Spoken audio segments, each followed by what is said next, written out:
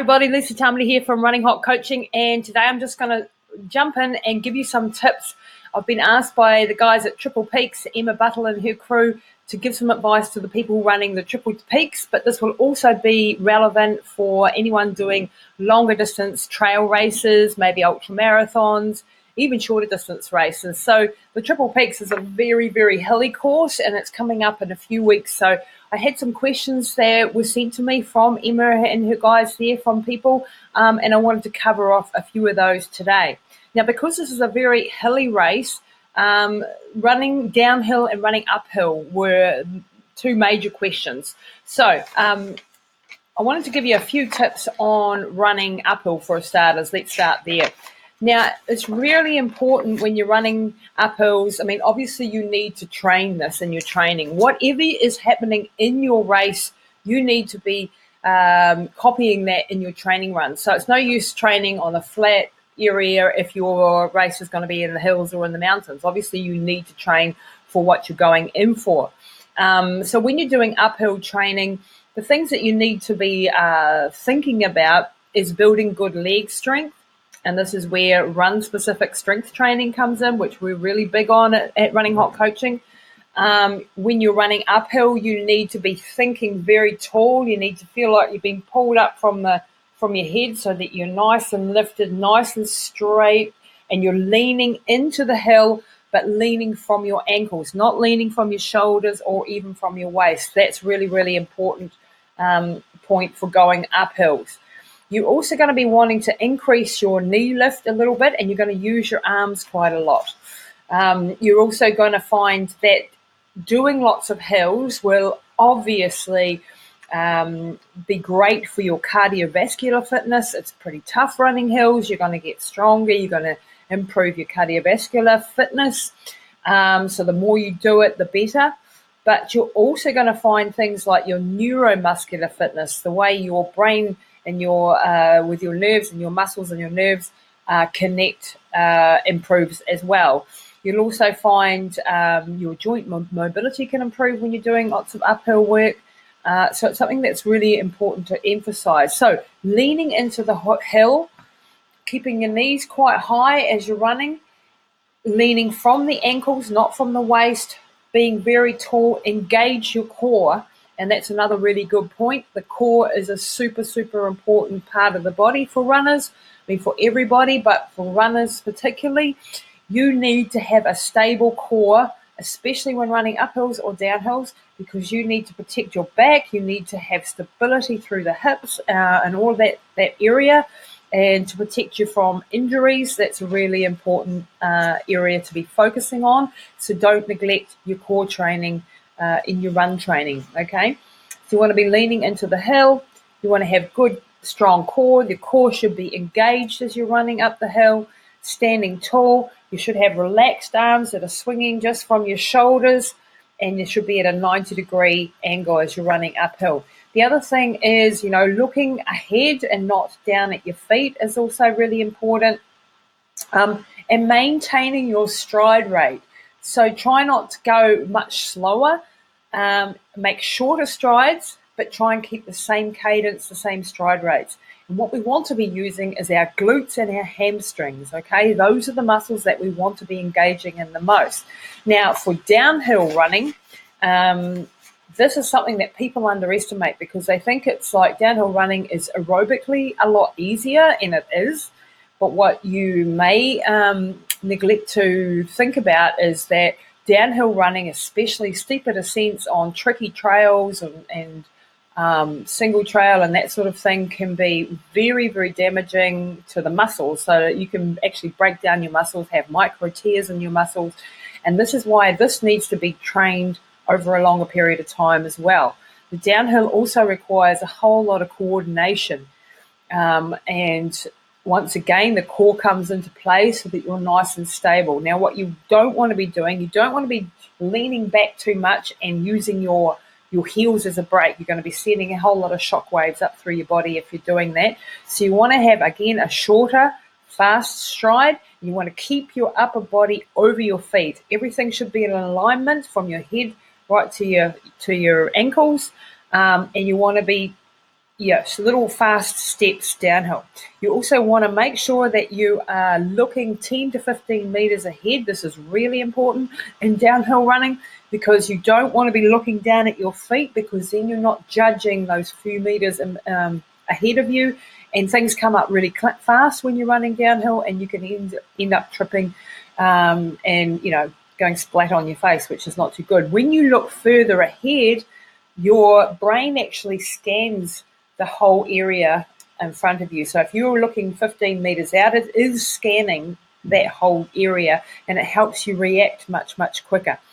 The thing is with downhill running, the more you practice, obviously the better you're going to get at it. However, in the last, like this Triple Peaks is coming up very soon, the last couple of 2-3 weeks, you don't want to be doing really hard, steep descents, a lot of them, because you can damage your muscles and it takes time to repair, and you haven't got the time because you're heading into the race. It's coming up. So don't just try and smash out and learn how to run in the last couple of weeks before a race. Very helpful advice when it's only a few weeks away. But what you do want to do is you want to start off gradual. You want to start off on lesser declines, and then work your way up to the more difficult ones. You'll find that any race that has a lot of downhills, people typically think, they'll go out too fast and they will cause all these micro tears in their quadriceps. They'll be using they'll be sending a lot of shockwaves up through their body, and already partway through the race, although aerobically they're not exhausted, their legs are all shaking and they're like jelly. And I've seen this so many times, even on road marathons, if they're like Boston, where you're going down, or we've got one here in Mountain to Surf, which goes the first 5 or 6 kilometres is just really quite steeply downhill. People underestimate what happens then at the 30 plus K mark, that your legs are completely jelly. So don't do that. So don't go super fast down the hills. If it's a long race, you have to pace yourself, obviously, on the uphills so that you're not getting too much into the anaerobic zone. You want to stay at a place where you can breathe, and that may be walking, and that's fine.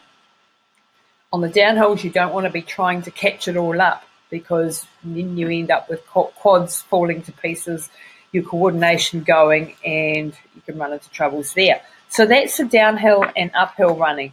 Now, some of the other questions that were sent in were around suitable hydration and nutrition, for example. Okay, so when it comes to long distance races, my philosophy is sip, sip, sip, nibble, nibble, nibble. Okay, you need energy coming in, you need water coming in, and from the get-go, pretty much. Obviously, you should be standing on the start line with a half-full stomach. You should have a little bit of water, obviously, before the event. You want to maybe have eaten breakfast if possible, maybe 2 hours before the event. You don't want to be standing at the start line with a really full guts, but you don't want it empty either. You want it about half full. And what you want to do is to try and keep it half full right through the race. So that means taking sips of water every few minutes, and making sure, even if you want to, you can set an alarm that every quarter of an hour goes off. You should have already drunk, if not once or twice, already in that period of time. You want little amounts and often, so that you're not overloading your stomach, and you don't eat a whole lot of food all at once and then it sits in your guts, especially in super long ultra distance races, okay? Where you have to eat, where you have to get a couple of 100 calories in per hour of exercise, or either that or you're going to hit the wall. So in that case, you want to be having little wee nibbles of things all the way through, and you want to be having sips of water all the way through. As far as how much you should be drinking, that really depends on your body weight. There are some formulas. I won't go into that today. And, of course, on the temperature, so your body size and your temperature. Most people cannot digest more than 1 litre of water an hour, and that might be less depending on your tolerance. One thing that happens during ultramarathons is that your stomach gets really jiggled around and your digestion can get very, very upset. I'm not a fan of things like gels because of that, and because they can be very intense gels and they can cause stomach upsets. They're okay maybe for a half marathon or something on the road, or maybe in the last few Ks of a marathon. where you're just wanting the sugar hit really fast just to get you to over the last couple of kilometres. But I've seen many people come unravelled. I've come unravelled taking gels on really long races when your stomach is already under duress, under stress, because when you are running for hours and hours on end, all the blood is in your muscles. Obviously, you're trying to feed your muscles, trying to keep the oxygen being delivered, and it's not in your digestive tract. So you have to have stuff that is easy to digest and easy to get through the system. And gels, while they're fast in the uptake, they can cause a very acidic stomach. So I sort of steer clear of those. As far as electrolytes go, electrolytes are absolutely super crucial. There are many good products out on the market. I use Hammer Nutrition's Endurolites. I've used them for years and I swear by them, and no, I'm not sponsored by them, but they are fantastic. I can take them in tablet form, so I don't need to wonder how much I've had. I also don't get sick of the taste. If it's in a drink form and a powder form, often you'll get sick of the taste and then you'll stop drinking, and that's a disaster. So I take the tablets, then I know I've got my bases covered, and I get my calories from actual real food. I like things, depending on the race, depending on the situation, depending what you have access to. But whatever you do take, it should be probably real food if you can, and it should be good quality stuff. I make like endurance balls that have got like things like chia seeds and almond flour and a bit of peanut butter and things like that, all mulched together, and I nibble on those sort of things. If it's a very long race and I've got access, things like mashed potatoes or even baked potatoes with some salt on it can be really good carbohydrates to keep fueling you and keep you going for longer periods of time if you've got access to that. Something like Triple Peaks, you probably get away with some bananas, maybe steaks, endurance balls, muesli bars, that type of thing will probably get you to the finish line. The longer you go, the more you start to hate sweet things, is my experience, and the more you want the savoury things like potatoes and stuff. Once again, it's all about practicing in your training with the food that you intend to eat during the race, not doing anything on race day that you haven't tried out that yet. And that goes for your running shoes, obviously. Never buy brand new shoes and then go and run in them. It also is valid for your running clothes. Make sure you don't have clothes that are going to cause chafing, that you've tried them out, you've tested your hydration system. There are lots of hydration systems that you can have, and it really depends on your preference. You got hydration belts, but they typically don't work that well for women if you've got a waist, and it slips up from your hips to the waist. Can work quite well for guys. Other people will like backpacks with water bottles up the front. That's what I prefer. Then there's orange mud ones, which are quite cool, that you've got the water bottle in the back and it's a tiny little backpack. Depending on how much gear you intend taking, whether you've got to have jackets and so on, if that's the case, then you want a little backpack, perhaps with some water bottles in the front, or a camelback type of situation. So there's lots to choose from. Once again, it's a personal thing, and you have to try it out in your training before you actually get to the event. As far as tapering, and you guys will be heading into a taper now in the last 3 weeks, your taper should be about 3 weeks long, and it should be just decreasing over that time. Look, if you've missed some key parts of your training, you cannot make it up in the last 2 to 3 weeks. Don't try to do that. I see people try to do that all the time. I've got to make up for the fact that I didn't do it in the middle of my program, so I'm trying to make it up at the end. What will happen is that you will end up cooking yourself, and you'll be either overtrained, even perhaps injured. Not a good thing. You want to be standing at the start line. If you missed some training in the middle of your training weeks or whatever, then so be it. You cannot make that up, and it's better to stand on the start line slightly undercooked than overcooked. So don't try and do that as far as like trying to make up that last those training sessions in the last 3 or 4 weeks. So it won't work, and just forget about it and get on and follow the program as you are structured to do. As far as blisters and shoes are concerned, when you're doing a lot of uphill and downhill, there's blisters can be a real problem. There's a lot of different socks on the market now that are really good. You've got to have obviously good moisture wicking socks that take the moisture away. I love like in gingy socks where I've got the like little toes, like a little glove. Stops the toes rubbing on each other, particularly good in say like desert races, which I did a lot of. But lots of other socks will do the job as well. If you're getting blisters, stop immediately. Have a blister pack in your gear, and fix it before it becomes a problem. Don't wait until 30 k's in and it's a real big problem. This is particularly important for super long ultras because if a stitch in time saves 9, and then if you do it early, then you'll save a bigger problem later. Even though it's a pain in the ass to have to stop and put a plaster on it or put a Compeed on it or something like that. If you've got really bad blisters, pop them. You can squeeze out the water, but don't cut away the skin. Just tape it up best you can and then leave your shoes on until the very end of the event and then deal with the aftermath afterwards.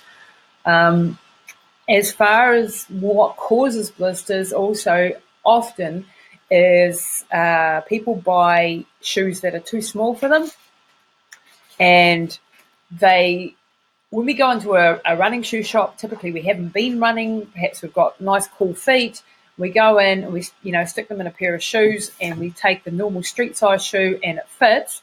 But what we underestimate is the amount of swelling that can happen when you've been on your feet all day, and this is particularly so for women. We seem to swell a little bit more in my experience. Don't have any proof of that, but that's my experience. Sorry, the husband's doing the thing in the background. That's all right, feeding the cat.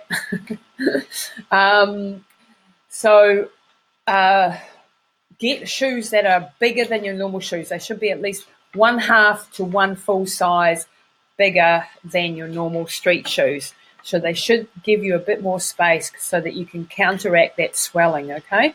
That's really important, especially if you're doing longer races than Triple Peaks. If you're doing 100Ks, 100 milers, multi-day stage races, even more important. Desert races, I would take shoes that were up to 2 sizes too big, even 2.5 sizes too big, and they would still come back too small. So that's about blisters. A couple of things on mental toughness. Now, very often, you sign up to these races and you're all excited and it's all great, and then it gets closer to the day. Perhaps training hasn't gone ideally. Perhaps you've got a couple of niggles and you're starting to freak the hell out. And you'll often have a run or two where you think, oh my God, that was only 1/10 of what I actually have to run on the day, and I was terrible, and how the hell am I going to cope on race day? Race day is always different. Race day, you'll pull out the stops that you cannot pull out on a normal training run. You're in a different frame of mind. The adrenaline is running through the body. You've got all the excitement of the event. It's new, it's exciting. All of that sort of stuff is going to help you perform way above the level that you would normally perform in a daily training session, okay? So don't worry about the fact that today's 10K run seemed impossible and next weekend you've got to run a 50K. It doesn't correlate at all. Just understand that you're going to have good days and bad days when you're training. On race day, what typically happens is your mind is in a completely different space. You're prepared for the distance. You've put it in your mind already how far it is, and you are ready for that. Whenever I prepare for a race, whatever number I put in my head is that I'm running is what I will usually start to die a few kilometers just before that. And it doesn't matter if that was, if someone says to you at the end of a, say 100K race, like your race is 100 kilometers long, and so you're pacing yourself for that all the way through. You're thinking about that. You're trying to conserve your energy. And now if someone says to you at 49 kilometers, actually I was lying, it's only 50Ks, then you'll be like, what? I'm hardly even stuffed. I'm not even that tired, because you put in your brain 100Ks. Now, the other way around, if you get to 50Ks and someone says, no, actually it's 100Ks, there's no way in hell you're going to make it, because you haven't mentally prepared for that distance, and you haven't mentally prepared in the subconscious for the pacing strategy that you need to adopt. So understand that when you go out for a training run and you know it's only 10 or 15 kilometers or something, and it goes badly, it's not going to be the same when it comes to race day and it's 40Ks, 50Ks, whatever it is. It's going to be different, and you'll be able to cope with it on the day. You'll pull out the stops because you have a much higher level of motivation, and you put that number in your head. So what really is important is visualization. Visualization, I use this as a technique in everything in life. Whenever I have a challenge ahead of me and I'm scared about it and I'm worried about it, I'll go through over and over in my head what it is I actually have to do, what it's going to feel like when I go there, what I'm going to be wearing, what the sights are, the smells, and I go over the race in my head again and again and again. What that does is it makes your mind think that it's already happened. It's already prepared for the battle. So when you're actually standing on the start line, it thinks it's already done this. I've been there, done that. It's old hat. I've got this sus. And it helps you actually perform. Now, you can see this in Olympic athletes, you see it often in the high jumpers or the, what do you call them, those javelin throwers or those sort of ones where it's all technical. You can see them going in their head. They're visualizing each step as they run up to do their jump or whatever. And it's the same principle if you're doing a race. If you can spend time, if your training hasn't gone ideally, but you can spend time sitting quietly in meditation and visualizing you being at the race, visualizing you being super person at the race. You don't have to be a mere mortal. You can be like flying and running like so freely and lightly, and all of these emotions and feelings. Your brain doesn't know the difference between imagination and real, so it's a really powerful thing to do. Now, during the race, if you're in the deep, dark, hurt locker, and that will come, just know that this too will pass. It will pass if you can just hang on. Don't look right too far down the line. You might be already at 20 Ks into a 50K race, already half dead and thinking, oh my God, I can't go for another 30 Ks. If you can just trick yourself into getting to that tree over there and going a tiny little bit further, pull your focus in, don't look at the whole distance, and you'll be able to cope. If you start looking at, I've got 30 Ks to go and I'm already smashed, how am I going to do it? That sends you into a negative spiral. And what you need to do is stop that, and you need to focus on the here, on the now, and you need to focus on just getting through the next 1 minute of running, or the next power pole, or the next little bit, so that you can giving yourself a little bit of a reward. Maybe, I'm going to go to the loo once I reach X amount of kilometers, and just having those little goals to reach can just help you through those deep, dark times. And again in these long races, you'll have a performance line that goes like this. So you'll be up 1 minute and then down the next, and then you'll be up again and you'll be all euphoric and it's all going sweet, and then 2 kilometers later you're crashing and burning and vomiting on the side of the road. That's just how it is. And if you can get back up again, it's not always over when you think it's over. Sometimes you need to take a tiny wee break and you need to recalibrate yourself, give yourself just a few minutes, and then maybe start walking and then getting back into a light jog or whatever. Don't underestimate the fact that in a lot of ultras, and in this one too, with all those hills, you are going to be walking a good portion of it, unless you're at the pointy end of the field. That is fine, and that is okay.